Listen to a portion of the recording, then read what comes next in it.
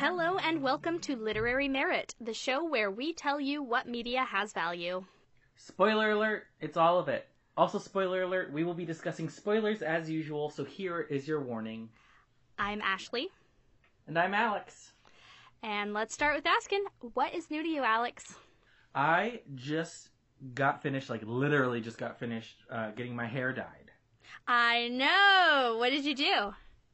Well, it was less of dyeing it and more of 2 rounds of bleach. Ooh. And a toner. But it was but once, I don't know, I was going for a silver grayish kind of thing. Mm-hmm. It ended up a little more slightly gray white, which I'm fine with. Okay, yeah, no, that sounds cool. And she said it could, because it's so light right now, it could literally take any color. So if I get bored with it, I can change it up. Go grab some Manic Panic and go to town. Basically, I mean, I have some under my cabinet, but I don't know if I want to go that color. I might go more of a pewter color. Well, that could be interesting. If I can find that sort of thing. But yeah, I had fun gabbing with my hairstylist for 2 hours it took.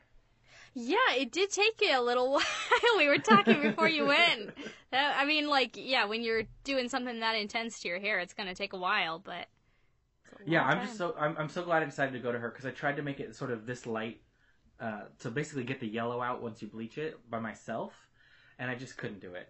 And she was like, yeah, if you need to go that light, you really shouldn't do 2 rounds of bleach at home, because she had a special system she did to make it so my hair wouldn't fall out, you know? Yeah. That's something pretty intense. Do you have purple shampoo? Yes, actually, she gave me some. Because she's like, I have this, and none of my... Because she mostly has women as clients, and she's like, yeah, they don't really like the smell of it. It's a bit too masculine, so you can just have it. Wow. And it's not like a full bottle or anything, but... you've got a lot less hair than, say, me, exactly. So... Yeah, I've got some that I use occasionally. I don't really color my hair that often or bleach it, but it's just kind of nice to tone a little bit even still, because I'm blonde, but it tends to go a little strawberry, and sometimes I don't want that. Been up to anything else? Not really, just sort of hanging out. The big news was last time we recorded with the book. Yeah. Yay.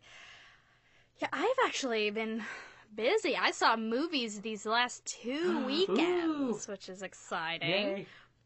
Last weekend, I saw Wonder Woman.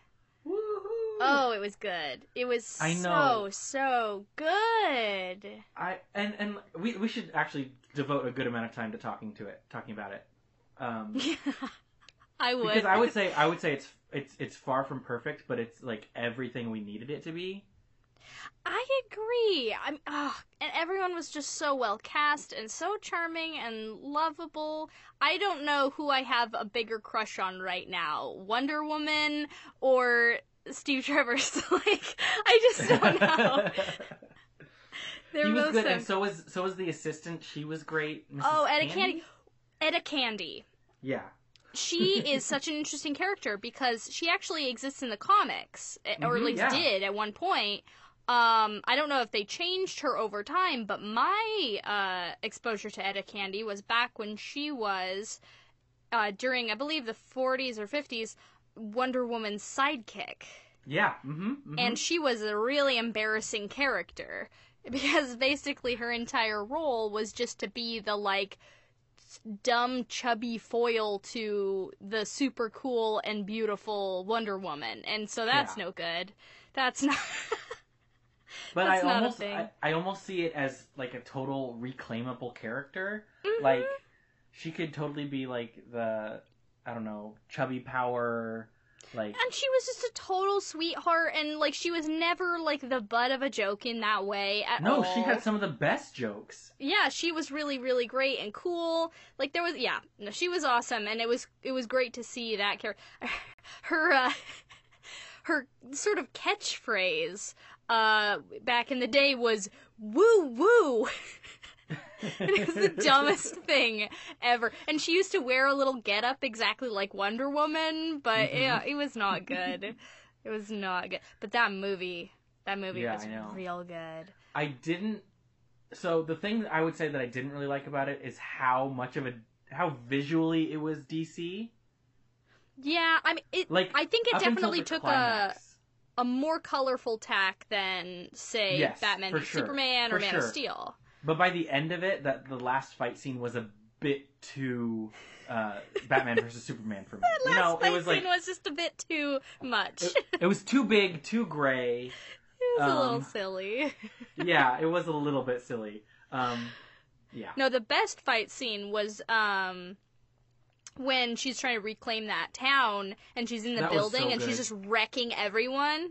Mm-hmm. Oh, I just couldn't contain myself during that scene. It was so good. And I love seeing Chris Pine in a comedic role. Yeah, he's done a couple, but they've never been they've never been quite my favorite. As big as this. Yeah, my favorite performance he's ever done was on the Netflix Wet Hot American Summer TV series. Which role did he play in that again? He was the washed-up rock star guy. Oh, right. And he was so funny. He was Did you hear they're doing funny. They're going to continue that show? Are they? Yeah, it's Wet Hot American. I don't know, but it jumps forward to current times. Huh. That's interesting. Or the 2000s or something like that. Interesting. Well, I look forward to that. I love Wet Hot American Summer, but for people who watch the series, we already know Chris Pine ain't coming back. No coming back from that. Not that guy. But no, he's so funny. He's so funny. And I really want to see him in roles more like that and less like Jack Ryan, because he really can do so much more than that. He's just got that face, and so people are like, well, and we saw a little bit of it for sure in some of the Star Trek movies.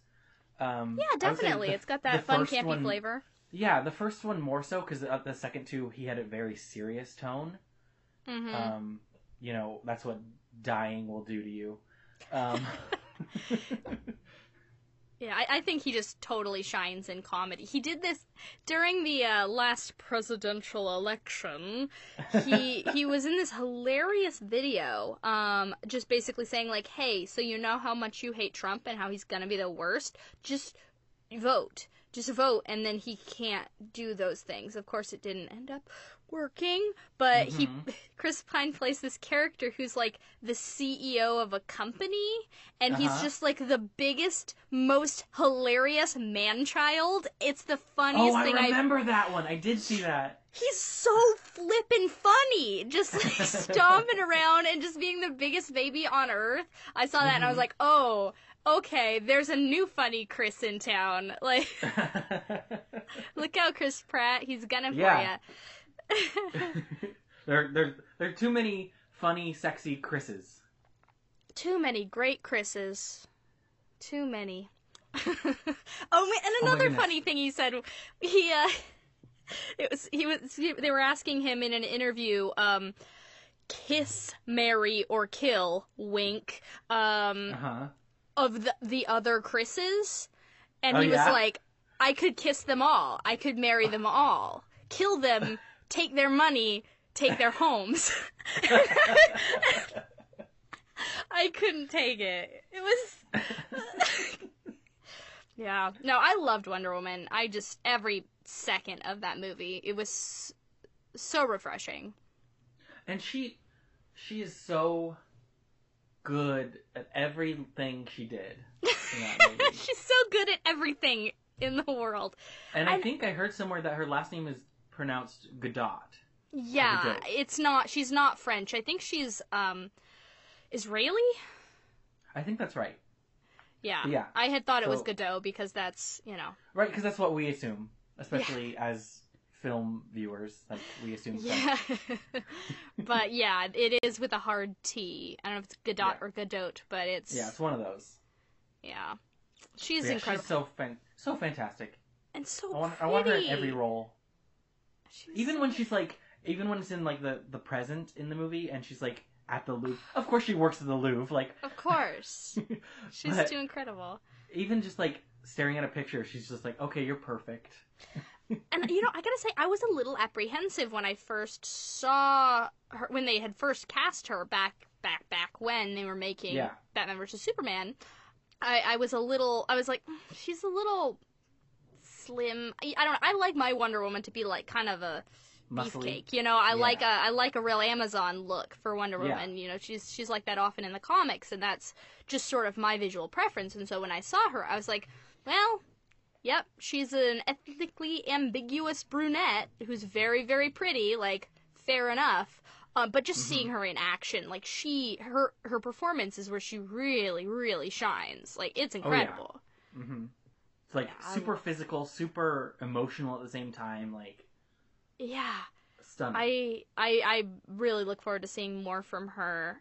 And I mean, obviously she's gonna get a ton more roles, but like, I just want to see her in every role. Yeah, for real. Like, I was kind of on the fence about Justice League, but I'll see it just for her. I mean, I'd say the rest of the cast. Between her and Ezra Miller, Right, I know. They're gonna. I hope they have a lot of fun. Just those two. Yeah. That would be a great movie, just like a buddy movie with Wonder Woman and Flash. That's an odd pairing, I gotta say. Like, you don't normally see those two together, really. Exactly. Yeah. But they're both just so precious. They're cutie pies. Mm-hmm. I loved it when she was like, a baby! Well, because she's never seen a baby. Yeah, she's the only baby. She was the only baby. She's so excited. Yeah, no, just, and all of the action beats, I mean, except for, you know, a little bit there at the end when it just sort of turned into all the other superhero movies. Like, all the action beats just worked, all the comedy beats absolutely worked. They have such good chemistry. They do, and I don't know. I think it was probably the choice. It was probably one of the stories from the comics, but the choice to make a feature film about World War I instead of World War II, I think is a really brave choice because it makes me so happy. Yeah. Like, I'm so fascinated by World War I, and it just doesn't. I mean, and I totally get why. It gets less sort of cinematic attention than World War II, because World War II is so easy, because it's got good guys, it's got bad guys, it's like, we know how to tell this story. Yeah. But World War I is just the most insane thing that's ever happened on this planet. Yeah. Well, and it's almost like choosing that as the backdrop for that crazy battle at the end is like, of course. No wonder this battle's so crazy, because this war was so crazy. It's the most insane, like, nothing holds a candle to what happened in World War I. I mean, that's the war that made us say, like, okay, maybe we gotta think about chemical weapons a little bit more before we just do them. Maybe there are some atrocities that just should never, ever be committed. Yeah. And then we got round 2 with the atomic bomb. But, like, just the things that were created. And the movie did get into that with Dr. Poison and her stuff. She was really fascinating. I heard a lot of talk about having a female villain in a female superhero movie, but I don't know. I felt oddly endeared to her. Yeah, like, she was really interesting, and I mean, like, obviously she was a bad person committing really atrocious deeds, but she wasn't really like the villain. Oh, and when she had her little, like, you could see her heart fluttering when Chris Pine is like flirting with her. Oh man, I love it when he turns on the German. It was so funny, that scene. Just as a side note, when they're in the car trying to get in, and he's like yelling at his what was his friend's name? Oh, I'm not sure. Samir? Something like that. I don't remember. Also, the supporting cast was excellent. Just the multicultural motley crew. I loved it. And they weren't like, I felt like they weren't stereotypes either. Yeah, no, they were well-rounded, interesting guys who just came from a lot of different sort of backgrounds. And they were so nice. And they were lovely. They were just, they were so lovely. but yeah, I mean, yeah, when he's like putting on the charm, and like she's like, I don't know, I don't have any idea how to deal with this. Like she really wanted to believe it, but she was also like absolutely terrified. Yeah. Also, I thought her mask was super cool. Oh man, those World War I masks. Yeah, when I saw her, I was like, it's that thing. Yeah, back in college, I took this fascinating course, Poetics of Peace and War.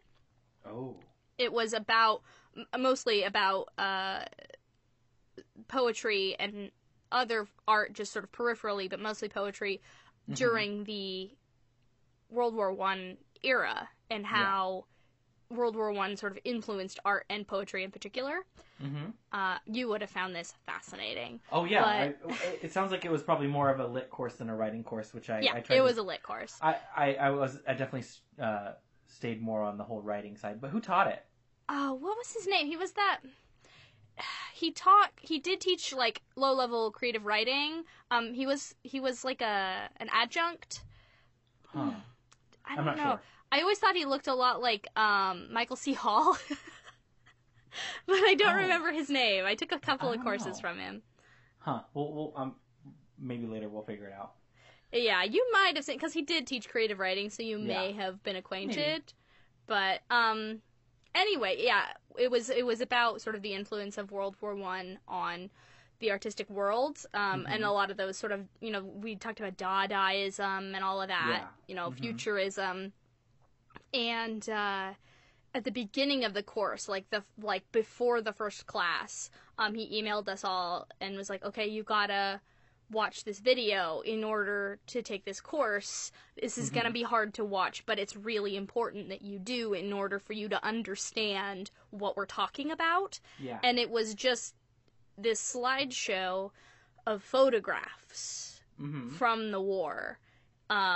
Battlefields, fallen soldiers, people who were undergoing surgery for facial reconstruction, which was being pioneered at the time due to all of the things that were happening to soldiers. And it was really, really rough. Like, it was like, I've never seen anything else like that. Just the things that happened during that war. And so it was really interesting to see. I mean, of course they had to sort of sanitize it in certain ways in order to make it palatable as a summer blockbuster. Yeah. But they did still sort of put in a few nods to that experience and that reality, such as Dr. Poison's face. I also enjoyed the moment when, after she kills the guy who she thought was Ares, she's like, why haven't they stopped fighting? Yeah.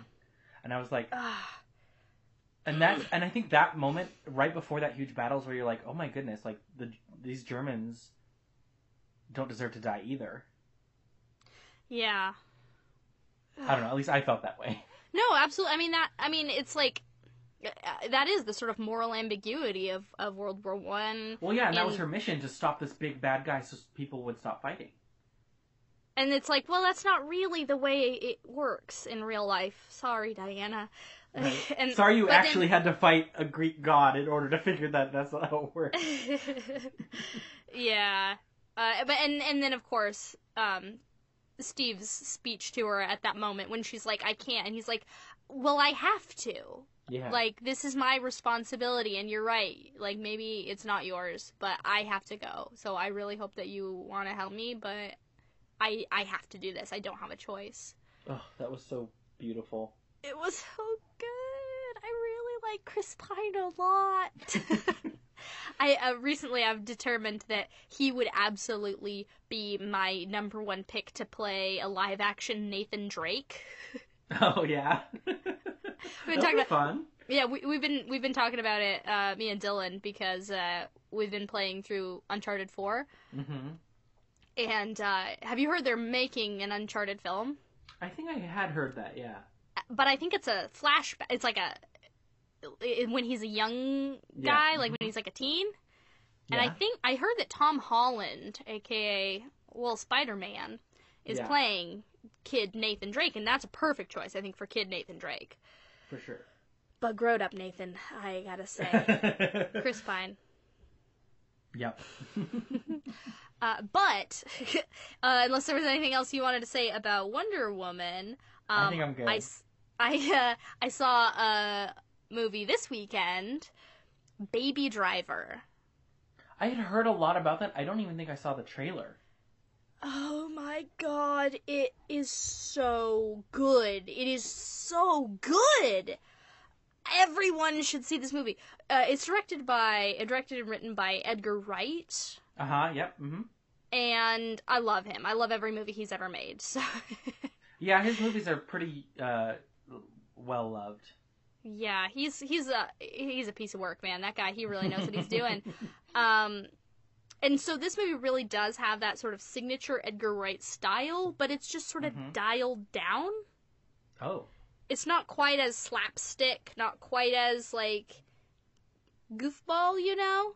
Yeah. As his movies tend to, you know, the Shaun of the Dead, all those things. They've got a little bit more sort of in-your-face comedy and very stylized stuff going on. Well, I wouldn't say almost, but almost blatantly parody in a lot of ways. Yeah, it's definitely... Yeah, I don't even know what to call it. He's so good, though. But Baby Driver, it's a little bit more straightforward, a little less of whatever that is. But it works because it's like a crime movie. Mm-hmm. And oh man, Ansel Elgort plays the lead character, the eponymous Baby Driver, and oh my god, like he really blew me away. Wow.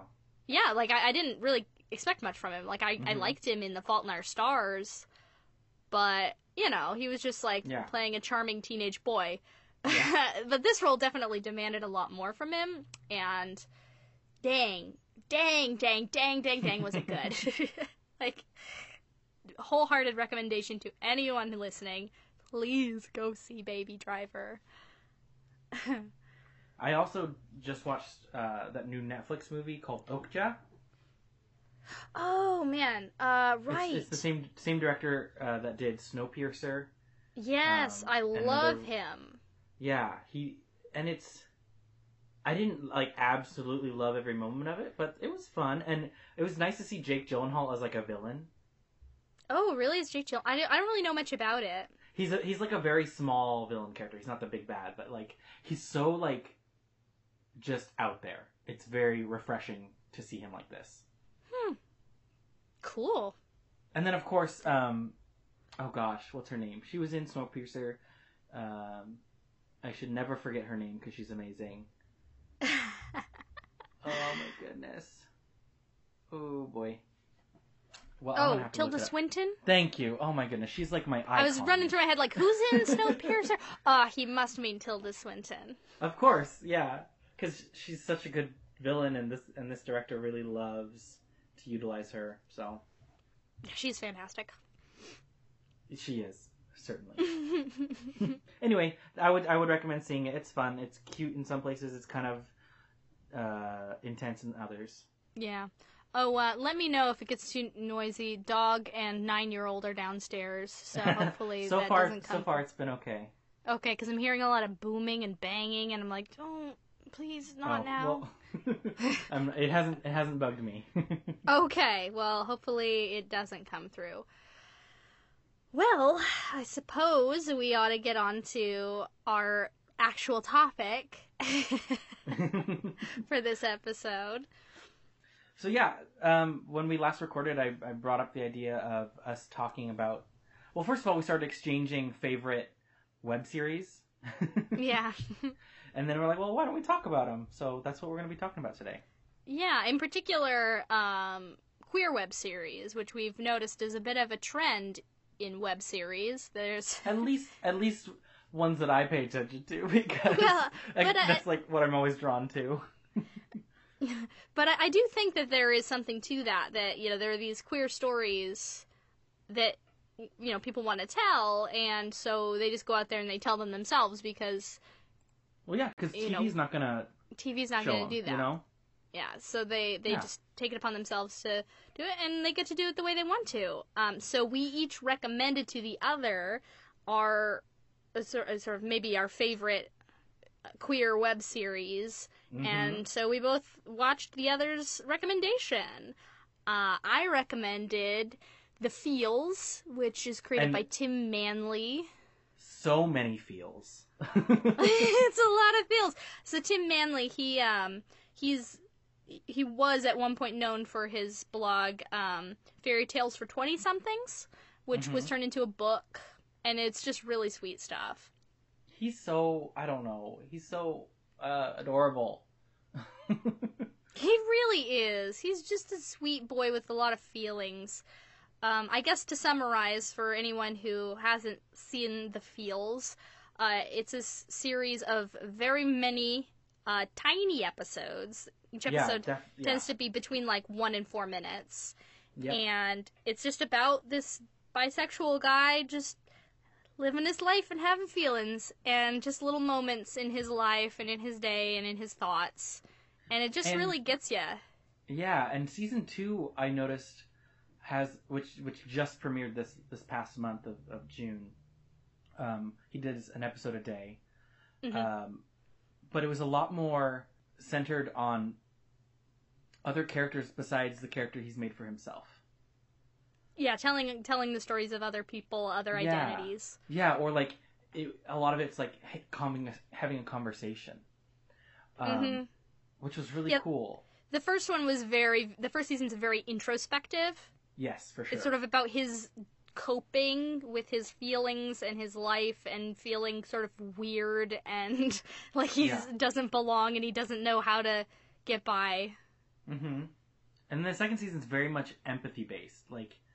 It's like a countless number of new characters that they're only there for probably a minute and a half, but they tell their story, and you're sitting there listening to them, and most of the time he's sitting there listening to them as well, and it's kind of overwhelming, actually, to watch them, even though they're so brief. Yeah, they're just so sort of true. Yes. And there are some fun ones mixed in, and I think those are my favorite just because, I don't know. They're entertaining. Like fun stuff. They're entertaining. My favorite one is the one I posted on your Facebook. It's from the first season, and he's just teaching this student who's, not able to focus, and so he just puts on this, giant paper folded hat that has the Game of Life spinner on it, and it just cuts to it, and it's suddenly spinning, and I could not help but crack up. It's so funny. Yeah, he's like, oh, I don't know what to write my essay about. I've been trying all the brainstorming methods, and I just can't come up with anything. And Charlie, how about this one? I got here. This is one more thing we can try. This hat. He's like, no, nothing. I think the way that it was cut too, it wasn't we didn't see him spin the spinner. It just cut immediately to it spinning like crazy, and I was like, oh my goodness. Yeah, it's very cute. One of my favorite episodes is in season 1, Moms, where he's just chatting with his friend about how silly their moms are. And it's just so cute and true, because it's moms are very silly. You're right. I think everyone just has that, the stories they can tell about their mom and how ridiculous she is. In the second season, there's one about dads. I haven't watched that one yet, but it's funny that there's a nice little parallel. Yeah, I haven't watched it either. But yeah, there are just those great little sort of relatable and funny moments. One that I really like, it was one that you had initially really enjoyed when you were first watching it, was the Consensus episode, where he's like, Jonathan Franzen, and his friend is like, oh, yeah. Oh my goodness, that was so good. Another thing I really like is he's a student of literature, so he has a lot of literary jokes. Mm-hmm.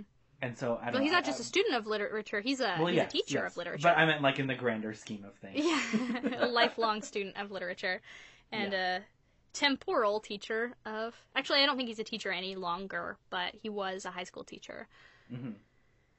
But it's really interesting, too, that this is definitely largely autobiographical, at least in spirit, but the character is not himself, because his name is Tim and the character's name is Charlie. Yes. And one of the things that I found really, really different for this series as opposed to other series that I saw. This one's very, I would say, very much like a play. Each episode's like a little play. How do you mean? Because there's a lot of monologues. A lot of episodes are just either him or another character speaking to themselves or to an audience. True. A lot of sort of soliloquy and like... Yeah. And I don't know, it just, because they're so short, that's all I can sort of see them as, is just these little vignettes of somebody performing for just an audience of one. And yeah, it's a lot of the sort of more introspective episodes are almost like diary entries. For sure, yeah. Mm-hmm. I love the one, the oversharing one, where he's like telling the story about like this guy that he was like trying to hook up with, and then he like chickened out about it, and he's like, so I guess it wasn't that I was secretly gay, I'm just even more awkward than I thought. And then he tells about this girl he was trying not to get too emotionally involved with, and then she ended up just thinking he was a big jerk. And then it like pulls back, and he's just sitting on this fire escape with these two people, and he's just like got this captive audience that's really, really awkward, and he's just like sitting there like spilling his guts to these people who don't know how to respond at all. This is really cute. I'm just being like, oh, anyway, I've been talking for a long time. What's up with you guys? Right. Yeah, I just thought it was... And I think his format for releasing them one a day is very, like, shareable. Yeah. You know, you just can so watch short. one and be like, oh my goodness, that was so cute. Let me share it with, like, 10 of my friends, or, you know. Post it on my Twitter or whatever. Yeah, exactly. And nobody has to devote too much time of their day. They can just watch 2 minutes. Yeah. And I feel that's one of the reasons why I write short fiction, is because I feel like sometimes it's nice to just sit down for a couple minutes and read something a little short. Yeah, it's definitely easier to sort of make that commitment. And and also the episodes are very self-contained. They don't usually have like an interconnected storyline for the most part. They're very there are some references here and there to previous episodes, but they're incidental. Like when the one where he's talking to his mom on the back patio, and she's wearing the zebra onesie that he mentions in the mom's house. It's so cute. It's just a nice little callback, and it's not important that you have seen that other episode, because she's just wearing her zebra onesie. It's just the thing she does. Yeah, it's a really, really sweet show. I knew you would like it, because it's just good, wholesome fun. I mean, it's funny to call it that, because he definitely does talk about, like, sexual relationships and stuff, but it's always in just sort of an honest... it's never like lewd. It's just true. Yeah, I'm suddenly feeling like he reminds me of somebody, but I can't think who. Maybe it'll come to me, but yeah, just sort of like the way he sort of speaks about his own experience is reminding me of somebody. I don't know. But I do think that it makes kind of an interesting contrast to the show that you recommended to me, if you want to give a little summary of that. I recommended a show to you that I've been obsessed with since I discovered it. I don't remember when I discovered it. It's called The Outs. It was created by Adam Goldman, written by Adam Goldman and his basically best friend, as I assume they are, and co-star Sasha Winters. And it makes me so happy all the time. I watch it constantly. Do you want to give sort of a summary of the concept? Yeah, so basically it follows the post-breakup of Mitchell and Jack, who the first thing we see of them is they absolutely despise each other. Just completely you're garbage and I hate you. You're the scum of the earth, by the way. Yeah, basically. And then we sort of see them deal with their own lives separately and then sort of come to understand their lives, how they could still be in each other's lives and heal, I would say, by the end. Sort of the other was maybe more of a surrogate for their own problems with themselves. Yeah, they definitely learned too much about themselves through each other. Yeah. And I don't think they could deal with it, especially Mitchell. Yeah, he's bad at dealing with anything. I have to admit, it took me a few episodes to kind of get into it. Mm-hmm. First of all, I was just having a little bit of trouble following because there is some sort of time jumping going on, and I was like, wait, when, who was this again? What do they have to do with each other? But mostly, I think it was because when it starts out, they're living lives that are just so far outside of my personal scope of experience that I didn't know how to connect to them at first. Yeah. You know, they're living this sort of single 20-something's life in New York, and I'm like, nope, like, I don't know that experience at all.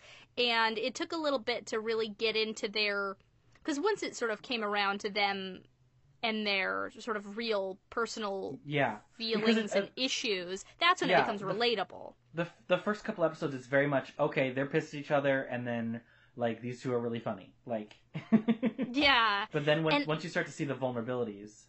That's, because honestly, like, I found them really unrelatable at first. You know, of course, once you get into their, like, truths, then it's like, oh, of course, because this is a universal experience. Like, this is just being a human, and I can connect and understand you through that. But they're just, as people, about as far away from my own life experience as one can get and still be a young white person.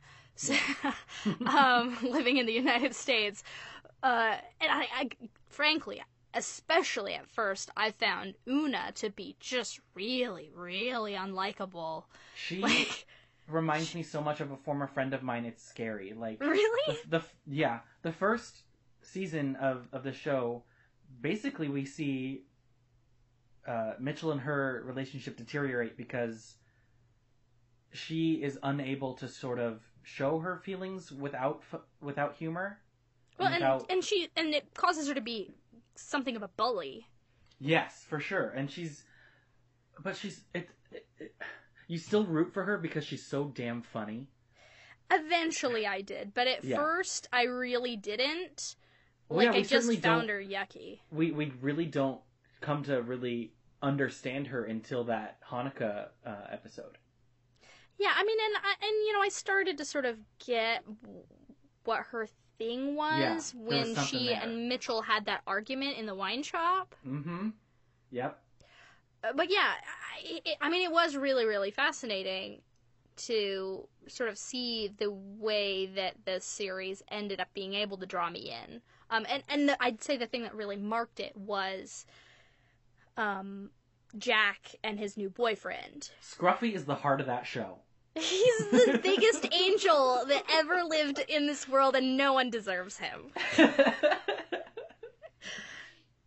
He's a sweet baby. I know, and he's so adorable, and, like, that first scene with him and Jack, or I would say the second scene, because the first scene they're outside, but when they get back to Scruffy, aka Paul's apartment, it's just, like, the most, like, unexpected turn of events, and it's so quiet and pretty, and, like... Mm-hmm. Ugh. Just really special and nice. Yeah. And how that episode ends with them spending the night together, but not, like, having sex. And and they just cuddle by accident. Yeah, I know. And then the song that plays is, like... that's what really hooked me, I think, is the show, but then the music really is able to shine. Yeah, very good use. Because you can, with a web series, you can, like, show off musicians that probably don't get their just, like, their, you know. Yeah, well, and you can find, you know, independent artists, somebody who, you know, people wouldn't necessarily ever be exposed to. Yeah, and then they can use that sort of unexpected or less popular music to sort of surprise you and be like, and it can really change the tone of a scene, too. So I actually decided to just hunker down and watch through the entire first season of The Outs. Mm-hmm. One night I was just sort of feeling, like, kind of crummy. Like, no particular reason, but I think I was just feeling a little introverted and overwhelmed by all the people in the house. Yeah. So I just, like, set up in my bedroom. I got some incense burning. I got a cup of tea, actually a pot of tea. Will's mom gave me these old teapots. They're like old family teapots. Oh, and there's just one that I super duper love because it's like just the right size for like 3 cups of tea. And I love it a lot. So I like got myself this pot of tea and just sat down and just like blazed through the whole thing. Which is not easy because the first episode is like, I don't know, I don't remember the length, but it's like under 20 minutes. And then by the end of it, I think the Hanukkah special is like 40 minutes or something. It's pretty long, yeah. But I was just ready to just close myself off and yeah. So but yeah, it was really interesting because it did, like I said, take me a bit to sort of like warm up to them. But I was in sort of the right state of mind to just be like into it and just give it a shot. And so it was really interesting too. I really enjoyed that experience of being totally disconnected from these characters, and by the end of the season really loving them and caring about them, like understanding them as people, because I think that's really what it is coming to understand especially these two men and sort of how they got to where they are. Yeah, and they definitely don't hold back on giving imperfections to the characters. They're terrible. Mitchell is played by the director / creator / writer. Yeah. And he's probably, in some ways the worst of them. He's definitely shown in a really unflinching and realistic way. I mean, I don't know, like, Una might be worse, just by my personal estimation, because she's just, at least Mitchell, like, does care about people. He's just so wrapped up in himself that sometimes he's blinded. But Una's just like, listen, I just have a really hard time caring about anybody, and I'm just gonna be a really mean person because of it. It's like, wow, okay. I mean, I guess that is a type of person. But yeah, Mitchell is maybe more impactful because at times he is so good and sweet that when you then see him just be a super crappy guy, it's more significant. Yeah, I think this is totally off topic, but my favorite like small character is his office pal. Oh my gosh, yeah, his boss. Yeah. I'm trying to look for his name on the list. Yeah, I can't remember. But he's so funny. He's so funny. Oh my goodness. Like, when he's like making fun of that other person at their office, and he's like, she's stupid and I hate her. And he's like, can you make me some copies? Yeah. Dana? Yeah. I need some help. Somebody. Right. He's such what a like bright star of a character. Yeah, he's just so fun and interesting and funny. Like, you don't get a lot of him, but you really get a feel for who he is. Oh yeah, for sure. Yeah, oh my god, and the damn cameo of Alan Cumming as himself. Right. That was too funny. That and was how too, Una too, just, like, too funny. Does not know who he really is. Yeah, she's so dumb. Ugh, yeah, that's just another reason Una's the worst. She's the worst. Yeah, no, and he's, like, trying so hard to, like, be a part of the conversation and, like, get in there, and she's just like, shut up, Alan. Well, and I just love that. I just love that, like, he's dating her ex, and it's like, what? It's so it's, she's, like, trying to, like, really confront Andy and, like, how crappy he is, and she's like, I've slept with half of the terrible men in Brooklyn, and Alan Cumming's like, I've slept with the other half. And she's like, shut up! You're not a part of this, Alan. Oh my goodness. Yeah, it was really cute and funny. I very much enjoyed that moment. And that scene did make me care about Una to a degree. Well, yeah, because she definitely back. Yeah, and obviously she was seriously mistreated. Like, this guy was a bad toxic person. Oh, just a real crap fest. Horrible. Walking like all but one scene that he's in his underwear. Yeah. Mm-hmm. Every single time he appears, he's in his underwear. Jesus. He's a bad person. And God, because, the whole series, you're just sort of wondering what happened. Like, you sort of end up gathering that Jack cheated on Mitchell, but you don't really know how they got there, what happened. And so to finally see that scene, like, they don't get around to it until, like, right there at the end of the first season. It makes so much sense. Yeah. Like, it's like, yeah, that was a really big mistake, but maybe he was just sort of trying to explode things so that there was no going back. And I love the way they word that with explode. Mm-hmm. Where Jack's just like, you know what, it's not working, so let's just fuck it up. Yeah, it's like, that's... Like, we're stuck in this toxic cycle where neither of them was willing to leave, so he did this thing so that there was no going back. Yeah, he fell on the sword. Yeah, he did. And then he's a total martyr about it. Like, he's absolutely like, he's like, this is exactly what it looks like. And I did this, and I'm shitty, and it's my fault, and I deserve everything that you're throwing at me. Like, you hate me? Right, good. I did this terrible, terrible thing. And Una hates him too, but he did it for her too, because Andy was horrible. It was the only way for him to expose Andy truthfully. Like, there could have been some ambiguity if he'd been like, hey, so Andy hit on me, like, he tried to sleep with me. Like, she might not have believed him because for sure, she was that wrapped up in him. Mm-hmm. So he just had to prove it. And of course, it's like, it was terrible because, like, he really seriously hurt Mitchell, but he didn't know what else to do. Yeah, it's very interesting and complicated. I think your viewing experience is probably the optimum viewing experience, because if you think about, I think it's the second episode where we see what Jack's day job is. Yeah. I wish I could remember how he words it, but it's like, it's so beautiful. But basically he takes people home from getting their wisdom teeth removed that don't have anybody to take them. Yeah, oh gosh.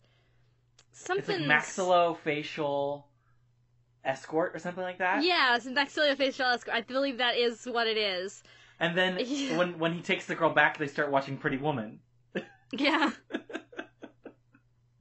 And she's just like covered in pillows, like just totally stoned out of her head. In her mouth, stoned out of her head. And he like has this whole speech about like who Pretty Woman is and why she does what she does, and it's this fantastic metaphor for his own sort of mistakes. And then he's like, oh crap, you've seen this movie before, right? And she's just like passed out. Yeah. But I see it as being a very interesting sort of juxtaposition to the feels in that sort of one series, The Outs is sort of about these closed off, mean people just like trying to come to terms with their mistakes and maybe becoming better. Yeah. Whereas The Feels is just about this soft boy who doesn't know how to live in the world. Yeah. So he's just gonna tell you everything about himself and hopefully maybe he can figure himself out in the process. Yeah. Yeah, they're very different, but I felt they're both. The Feels is definitely a lot more positive. Yes. But I think The Outs definitely leaves you feeling very warm by the end. Yeah, it is. It's a bit bittersweet. Yeah. But yeah, for sure. You really are proud of them by the end. Mm-hmm. And that's also in the Hanukkah special when we first see Una return after, because they had a break between the. Anyway, and she's just like sleeping with these two guys, and she's like, they're like, did we all? And she's like, And she's like treating them like total shit, and you're like, she's not a good person, but she is just such a badass. Yeah, I gotta say, yeah, like, of all of her, like, being mean scenes, like, that one is one that I enjoyed. Like, I mean, obviously those guys didn't necessarily deserve just to be, like, absolutely shamed in the way that she did that. It's just like, well, wow, you're just cold. He's like, do you want to go out again? She's like, I guess you could go out, or something. Like, I don't know. Yeah. No, and he was like, "Can I get your number?" And she's like, "Well, I mean, you could. Like, my phone's right over there. It probably wouldn't be that hard to." And then once he leaves, and the other guy's like, "Hey, do you wanna? I like that. Do you want to go again?" She's like, "Oh," and she's like, totally feigns being absolutely. Yeah, she's like, I think I love you. She's so mean. But yeah, I mean, at least in that case, it's like, I don't know, she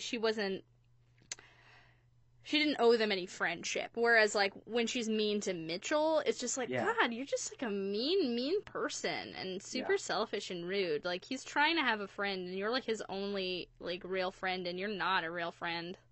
And we sort of see, like, hints at her past that might have made her this way. Like, and I think the episode's actually called Whiskey Dick. Yeah. Where she's just having a conversation in a bathroom with her ex, and he's just drinking in the bathtub.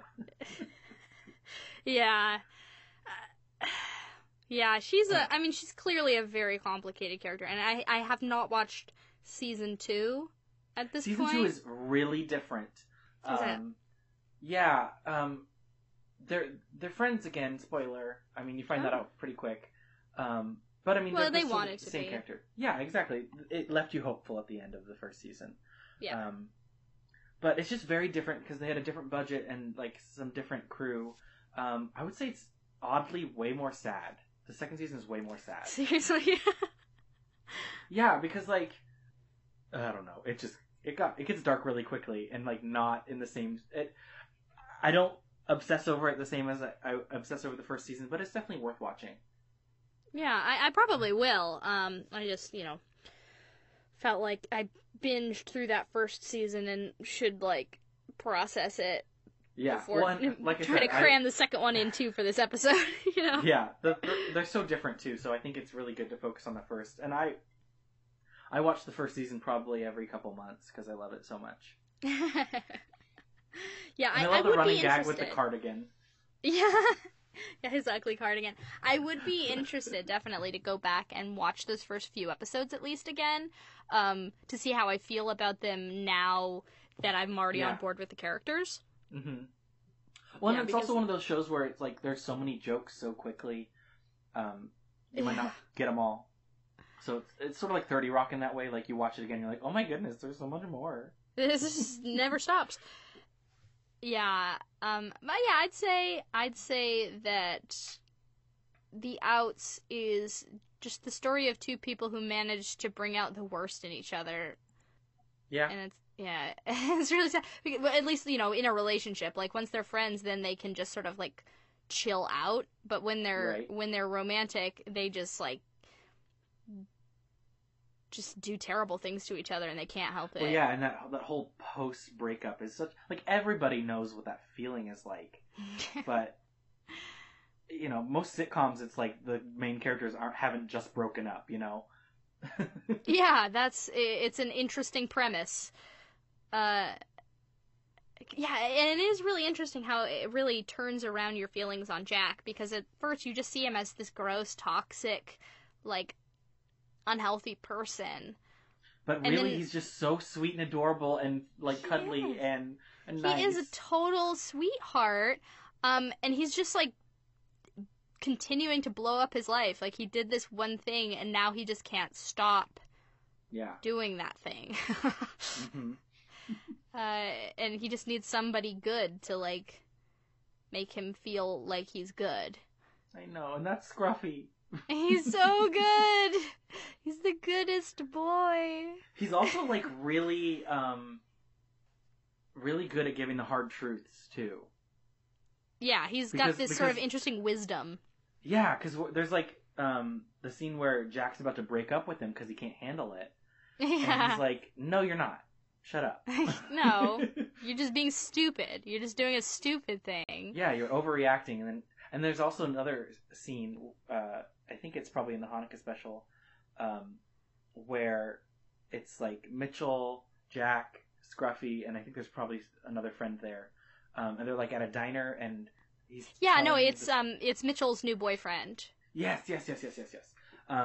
And I think it's Mitchell telling the story about how a guy at Whole Foods called him a faggot, and Scruffy's like, you should have stood up for yourself. You should have like knocked him on his ass.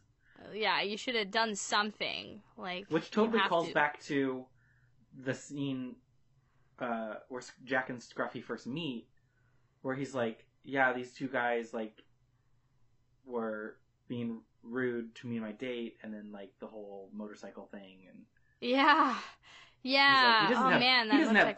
doesn't have patience for it because he's already lived so much in such a short time. He's like, fuck him. Yeah, but he's still so good. Like, it didn't make him hard, it just made him strong. Right? That's such a great way to put it. He's so strong. He's just the most confident, true guy. Like, he's just like, yeah, this is where I am, and this is what I believe. And this is what I need from you. Ah. And this is what you need from me. Yeah, because he can see who Jack really is. Mm-hmm. Oh, yeah, it's really, really, really sweet. The two of them are just the most darling. I know. So do you have any thoughts on, like, sort of queer web series in general? Well, I think we touched on it a little bit when we were outlining what we were talking about today, where, this sort of online space is sort of the only place where queer stuff can thrive. I mean, obviously, there are shows that make it through to the general population that are queer, especially more so now that we have streaming stations. Yes. Like Netflix and Hulu and all that. Yeah, a broader sort of range of things is being produced because it's a lower risk. Yeah, and so it's sort of just this like fertile bed for people that have a story to tell but might not have somebody who necessarily wants to put their money in it. Yeah, you bring up, how there are, a few things that make it to, like, mass media that are queer stories, but I think the big distinction between that kind of thing and the web series that are being produced right now is that whenever it's something on TV, say, like the L Word or something, it's always like sort of the subject is like gayness, and it's like, this is about gay, whereas something like The Feels is just like, I am a queer person and I have a whole life, and obviously my love life and my queerness is a big aspect of that, but I'm just a person who's living, and I have a lot of other things to talk about too, and that's a lot less common, because pretty much always when there's queerness as an aspect on TV, it's like, this is it. We're distilling it down to queer. And they're not always written and directed and produced by queer people. They, in fact, rarely are. Right, exactly. And I think that sort of brings Wonder Woman into this. Like, it was directed by a woman. And that's why it was so good, and there was no creepy male gaze about it. Yes, and these web series are so good because they're produced by the people they're about. Yes. And they're just telling their own lives and experiences. Yeah. Because like, as much as The Feels is about a bisexual man, there are many episodes where sexuality doesn't enter into the conversation at all. And there are many episodes where it's about people of different genders and different expressions and different sexualities even than him. Mm-hmm. So it's like everything. I just love seeing things where it's just like, yeah, this character is queer, and there are also a lot of other things, and so we're not always going to talk about that. And that kind of takes me back to, it reminds me of our conversation about queer comics. Mm-hmm. And seeing, queer heroes, and it's, the Bold Riley, that comic that I just love. She's a woman-loving woman, And she's also just a lot of other things, and she has other stuff going on, you know?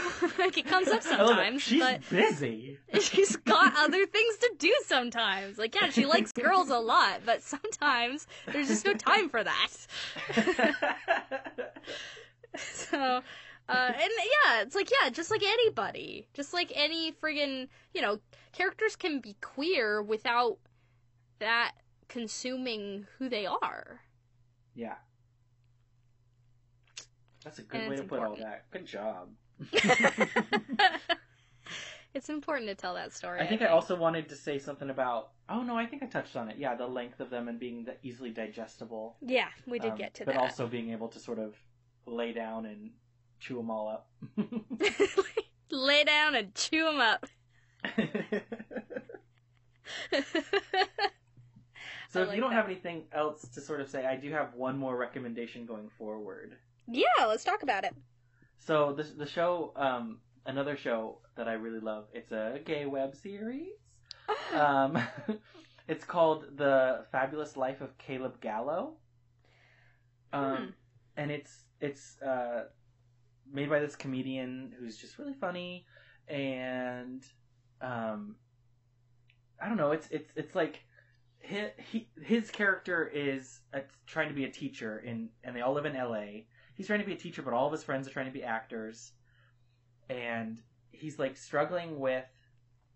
He's in love with this guy who's out of the country, and they FaceTime. But he's also like in love with this straight guy who may or may not be may or may not be straight completely. And like, so he just has to like deal with what he wants and what other people want from him. And it's like turned up to 11 though on the comedy scale. Like it's like just like 100 miles an hour. It's hilarious. And there's this one character who I'm particularly fond of named Freckle. Aww. Who is basically a non-binary character, and she is just such a riot. Like, oh my goodness.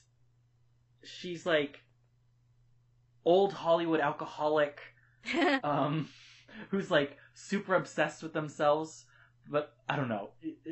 She's just hilarious. And there's this one part where she's just like, they get to her apartment, she sits down, she's like, I think I'm drunk. And Caleb's like, but you drove us here. Alright, yeah, I definitely want to check that out. That sounds hilarious. Yeah, so that one's really fun. And I think it's actually just got picked up for an actual TV show, so I guess it's sort of like where the lines overlap, you know? Yeah, I'll keep an eye out for that then. That's very interesting. Yeah, and I think that one, it was originally on YouTube. It's also on Vimeo. I would recommend going to Vimeo because he's had to re-upload a couple episodes on YouTube because of certain songs not being approved. So go to Vimeo, and it's in its purest form. There's one that I've been interested to check out. God, I wish I could... I can't remember the name of it, and I feel bad. You might know it, though. You may have heard of it, because it got pretty big recently.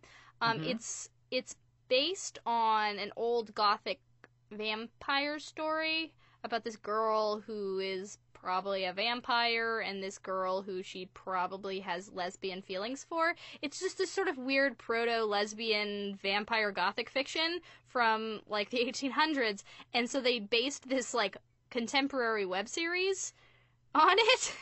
I haven't heard that. That sounds amazing. The series, I know. I'll have to, like, put it in the, show notes or something. I'll have to look it up. It's weird that I can't. The name of the series is the name of the vampire girl character, and it's the same name as the original story. But yeah, it's sort of updated, and they're like in college, and they're roommates, and and it just sounds really funny and interesting, and lesbian and vampires. Like, I like all of that. So, I've heard good things, and it seems really cute and fun. But I just, gosh darn it, can't think of the name right now. Well, now we've got some more homework for viewing, and for any listeners that maybe want to watch something a little fun or whatever. Yeah, definitely. Yeah, lots of recommendations in this episode. All good things. There's good stuff out there, and you guys should go and watch those good things. That does it for today's episode. Thanks for listening. Please subscribe to us on YouTube if you absolutely love us, and like the video if you just kind of like us. Also, follow us on Twitter at LitMeritPod.